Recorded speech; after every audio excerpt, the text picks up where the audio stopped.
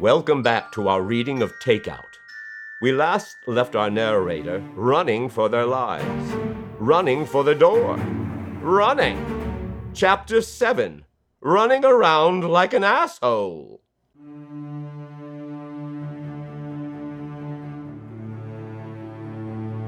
The gun was my light in the dark. I was squeezing it so tight the thing felt as if it were a part of my hand. The image of the old man dropping from my shot kept flashing in my mind. I couldn't help but wonder if he survived the bullet. I've never fired a gun. Strange that my first time using one would be at someone. He was probably so drunk he didn't feel it. Or was he laying there in pain now? This was all Pete's fault. Keeping a watchful eye for the doctor and the crazed family, I knew I needed to find Rupert's room. Money or not, I needed to get my pants. I needed my driver's license and my keys. Luckily, QuickJob had a strict privacy policy. You get a job slip, no paperwork, no questions asked, no trace. Anonymous. I'd leave that madhouse and they'd never know where to find me. The trouble, however, was remembering where I was to even get to that room. We took a lot of turns from the dining room to the smoking room. How many turns was it? Was it 2 lefts and a right, or was it a left, then some straights, then a right? Or was I remembering backwards, rights, then lefts? I took too many new turns while trying to remember the old turns to get back to the smoking room to start over. It was frustrating. Claustrophobic thoughts sprouted doubtful shadows over my waning optimism. I took the jacket off and left it. It was slowing me down. I wasn't seeing anything that looked familiar. Most everything was just scaring me. Every turn I'd see a vase or a statue and jump, thinking it was the doctor, or that maniac Gloria. Thankfully, I never pulled the trigger at any point, calling attention to my location. I just ran aimlessly through that labyrinth of halls, hoping I'd soon wake up. Running and panting and then stopping. There she was. The red woman. But was she there? Maybe I was losing it. Was she behind the whole thing, I wondered? Was the building a spiderweb? Was I a bug? Something compelled me to approach her. I don't know why, but I did. She was still smiling. When I got close, I noticed she was quite beautiful. Demon wasn't really my type, mind you, still.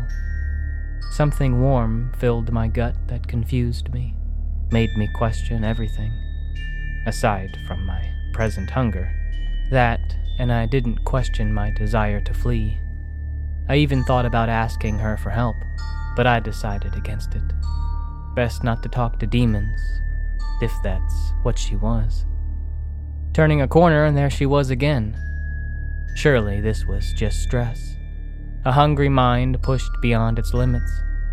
I walked to her, ready to speak, ready to ask her what she was. Possibly reach out and see if I could touch her, maybe ask her for the salt shaker back. Before I could find the words, a phone rang, and then another. I could hear them ringing from several directions. With my mouth opened, a question hanging silently on my lips, I held my tongue again. I wasn't ready for whatever she might have to say. I ran to the ringing.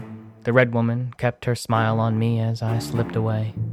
I recognized the paintings in the next hall, the palm trees, the phones. I turned a corner, and sure enough, there I was, back at the dining room. The naked man was still in his chair, expressionless.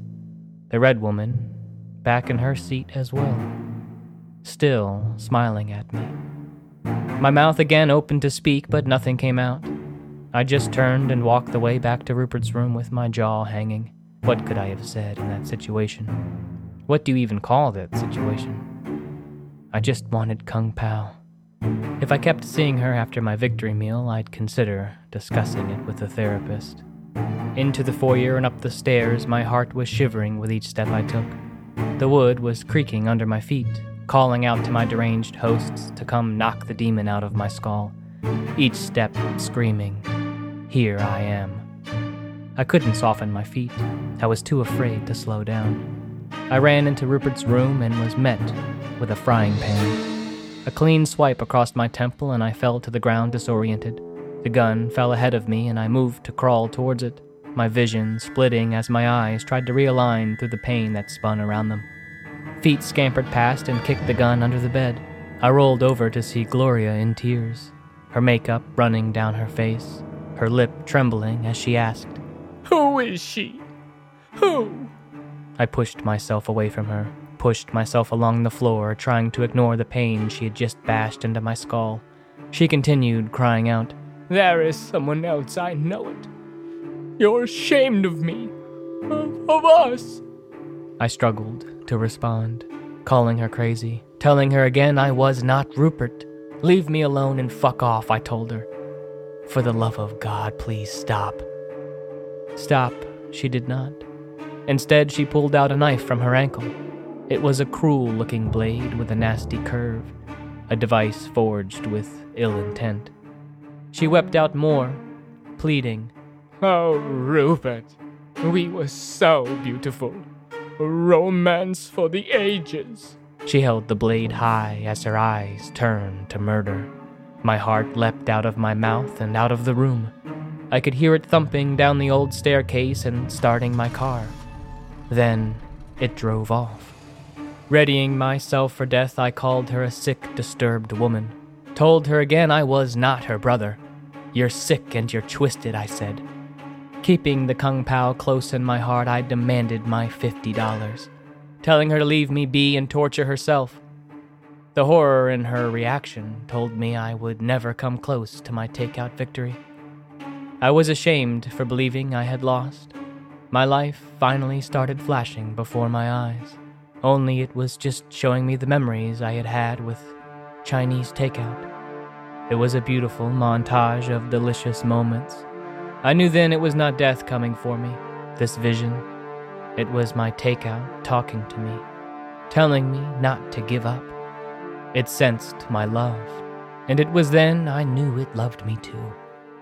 Standing above me with the dagger raised into the air, the blade staring me down with its sinister tip. This was not my end. Gloria closed her eyes and screamed forth a battle cry that took years off my life, it was so callous.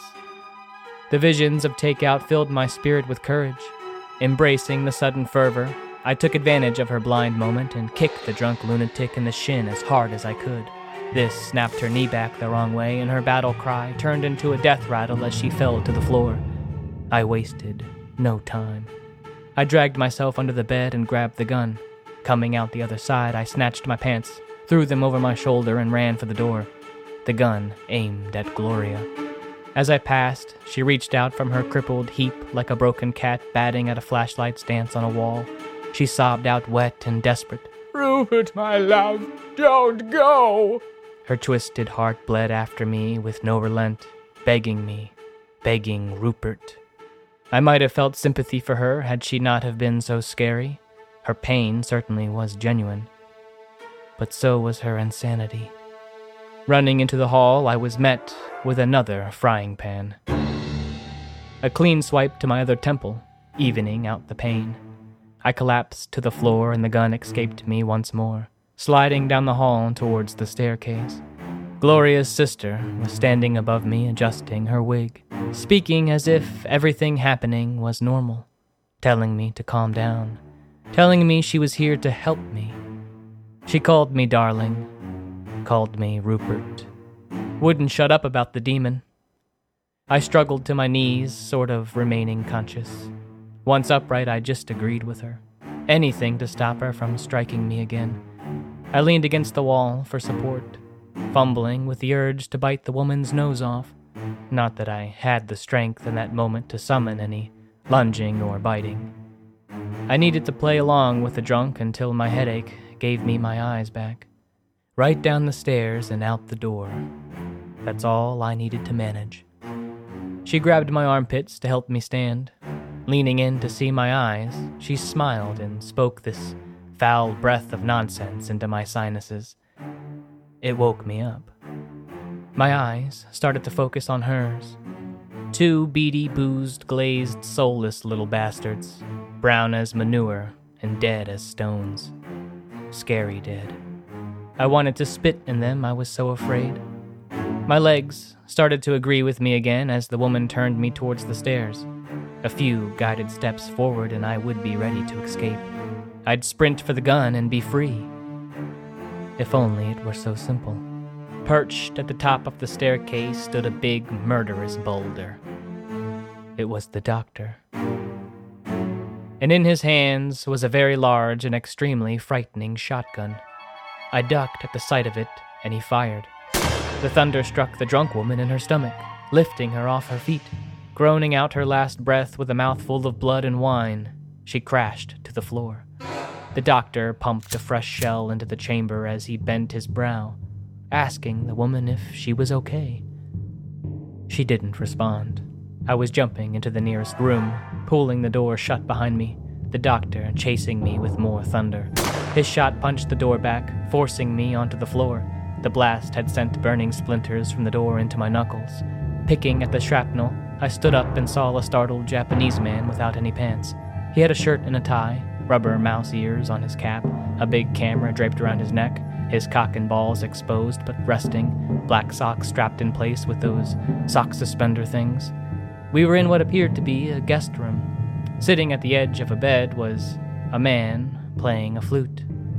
He was a tall, gray man with a sort of blue tint to his hair and a very lazy right eye. He was wearing orange silk pajama bottoms, and a gold chain hung over his very hairy and very nude chest. The doctor stepped into the room, pumping another shell into the chamber, ready to discharge the demon from my dome. Lucky for me, the sight of the tall gray man abruptly altered his motions. Propping his gun over his shoulder, he spoke with a warm smile.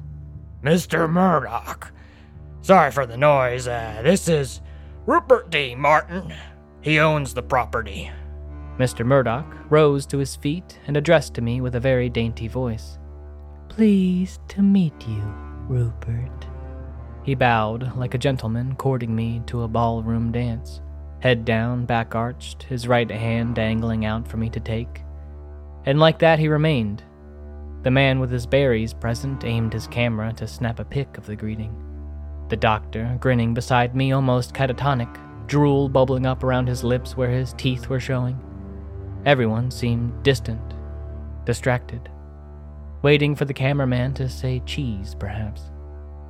Kung Pao, my long-lost friend, hold your sweet and sour breath. I took this opportunity to test out the hardwood floors. I jumped and slid on my belly, soaring right through the doctor's legs into the hall. The doctor tried to sight me as I slipped away, and he shot a hole in between his feet. The floor must have been freshly polished. My speed was breathtaking. I couldn't slow down, and I smashed into the wall across the hallway. I scurried up in a flash, tangling with the revolver. Hearing the doctor pump another shell into the chamber of his deadly boomstick had me leaning my vision to see him aiming my way. I choked and stumbled over myself, trying to dodge his intentions. Thunder roared from his hands. I yelped, lost my footing, and fell. The gunshot spread, gnawed away the top step with a fierce bite just as I slipped away. I tumbled down the steps, juggling the revolver, bits of wood from the blast chasing alongside me. I said ouch out loud a few times. Bouncing down the staircase on my chest, I tried to hold my head up. My body, like an unmanned sled, met the foyer floor with a brutal thud. I made a funny sound when I hit, my chest meeting the ground, face following right after, nose taking a blunt whack, pushing a pressure into my eyes that felt as though it would pop them both right out of their sockets. They'd roll along the floor and look back my way just in time for me to see the doctor aiming his dreaded blaster up for my final breath. Fighting the pain, I flipped onto my back and raised the revolver up the stairs. The doctor appeared, his gun at the ready. I fired. He fired. My bullet hit the ceiling above him as his dug into the floor next to my face with a furious punch. Another pump was followed by another mighty roar. The foyer became a shooting range. Me, the target. The floor exploded around me as I crawled away in a rainstorm of wood and dust. He fired away. Pump and roar, pump and roar. Rupert, he shouted. I just want to help you. The doctor's shots led me in the opposite direction of the front door. I wasn't going to turn around. I only had 3 bullets left, and pain vibrating every part of my body. Somehow, my pants managed to stay scarfed around my shoulders. I tossed them aside, stuffing my wallet in Rupert's fancy slacks, along with my car keys. Sprinting through the halls, I took a left, took a right, took a left. I must have passed 30 doors before I finally entered one. I was hoping it would lead outside. It didn't. It was another large room, big surprise. Mounted on the walls were the front halves of animals. Lions and zebras and deer, those sorts of things. All of which were alive and strangely content. And standing on a small stepladder was a bald man, staring at me in a penguin flap suit, feeding the animals grass from a large bag he had in the middle of the room. We shared a look, and I told him to carry on. I closed the door and continued my run through the maddening labyrinth. The further I ran, the more my surroundings seemed to mimic my actions. I passed a series of paintings depicting a man running. Each painting showed him further along in speed, each painting becoming more and more of an expression. Wild brushstrokes dragged out in a rush of the artist's wrists, running with my very own desperate haul. Slightly out of breath, I stopped running. I put my hands on my knees and let my head hang a bit. When I straightened up to commence with the running, I shook my eyes at the canvas I had stopped in front of. It was a painting of a man standing on nothing. Looking down at an empty space, he mysteriously found himself floating above. As I examined the painting closer, I saw his attire was frightfully similar to mine. He even seemed hungry. Just as the face in the painting appeared to notice me staring, I heard a voice calling out for Rupert. At the far end of the hall, the doctor was running my way. How the hell did he catch up to me? I must have been taking too many turns, running circles. Picking up my legs, I cut down the adjacent hall. I jumped into a room, first kicking open the entry across from it in hopes it would lure the large man in the wrong direction. The room I entered was mostly fuzzy. Everywhere I looked there were furs, large racks lined with wild skins from creatures from every corner of the planet. Lions and tigers and bears and things I couldn't name. The furs hung ready to be thumbed through and selected for whatever one used large sheets of fur for. Rows upon rows of furs with no set path around any of it. Walking deep into the room, feeding my way through the display of furry sheets, I discovered an old man with a long white beard sleeping in a chair at a tiny desk. Along with a tiny green desk lamp, there was a very large book cataloged to the sun and back with all the furs in the room. The old man's fingers were stained in ink from the swell his pen was currently resting. He was snoring like a fairy tale monster, sleeping in its cave. His belly filled with a hefty snort of air, only to be whistled out through a high-pitched wheeze. His belly was too plump for his vest, and he couldn't button the middle button. Like the rest of the building's occupants, he was drunk beyond a pulse. And sitting next to him was a large jug of moonshine, polluting the air around it with the smell of the sloppiest of poisons. I walked past him as quietly as I could to the door hinged to the wall directly behind him. Turning the knob to find it was locked, I circled back to the sleeping man. I was determined to find the key. Looking around the desk, I saw nothing. I took a deep breath for composure and focus. As I leaned into the drunkard's space, his scent burned through my nostrils, giving me a dizzy buzz.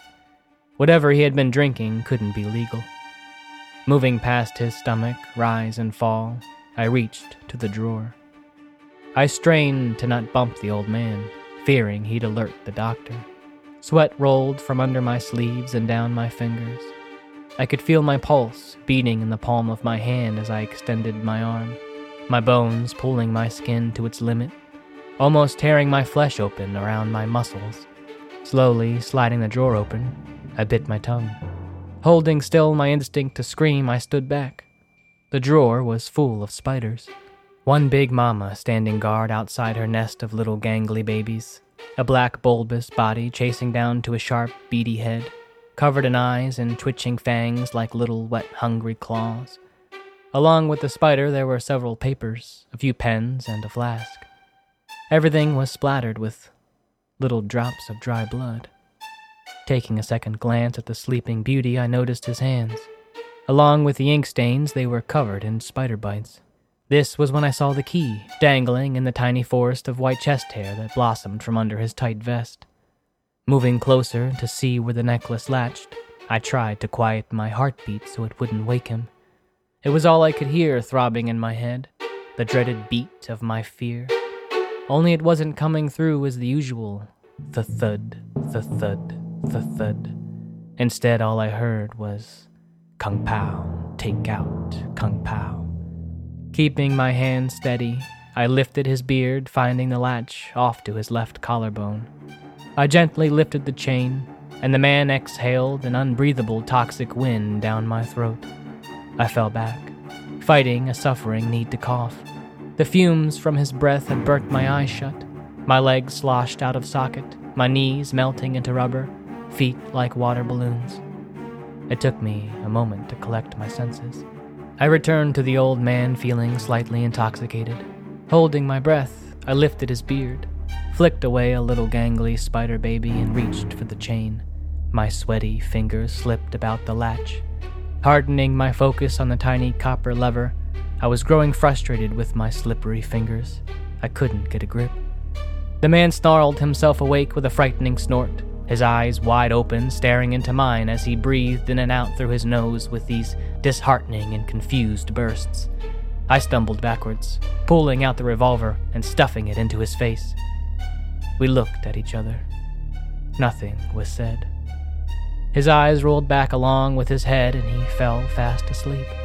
His jaw dropped back into place and he commenced with his heinous snore. My heart took a minute to start back up. Kung Pao, take out Kung Pao. Stuffing the gun into my belt, I yanked the chain from the drunk's neck and removed the key. Standing up, I took a breath that didn't go so well. I started to topple over with a powerful head rush, sprinkling a strange sensation around my spine, bubbling up through my brain as champagne fizz filled my eyes with a lopsided lightness. I was drunk from the fumes of the strange little wizard's aura. Drunk. Wobbling to the door, I quietly turned the key, turned the knob, and stepped inside to find darkness. Feeling around the wall for a switch, I flicked the light on to find I was in a tiny closet filled with dusty catalogs and jugs of moonshine. The sound of my heart shifted to a furious, fuck you, fuck you, fuck you. It was a dead end. For a second, I felt like crying. But I knew it wasn't yet time to baby up in a corner and wait for death. I had to stay strong. Had to eat. Surely I thought Pete would be generous enough to see past the money and allow me at least a bite after hearing my ordeal. Even if he didn't believe my story, he might give me a taste for the sheer admiration of my imagination. What was I thinking? I would eat first and tell stories later. I would not give him the air to prolong my hunger. To withhold my takeout prize, I would push the world aside and devour it. I would tell Pete to fuck off. Hope and the smallest light was all I needed to keep my head up. Chinese takeout was more than worth this trouble. That and my life. I most certainly wanted to continue my life. To eat beyond this night. Reaching back for the light, I realized too late there were 3 switches, and the floor disappeared from under me as I flicked the wrong one. Why I felt the need to turn the light off on my way out is beyond me. Force of habit, I suppose. And usually a good one to have with electric bills being what they are. Not so much with trapdoors being what they are. The switch flicked, the floor went away, and I began my descent into more darkness. Too afraid to scream, I fell silent to the wind rushing past my ears. It was a literal whoosh, nothing like the metaphorical whooshing I began this tale with.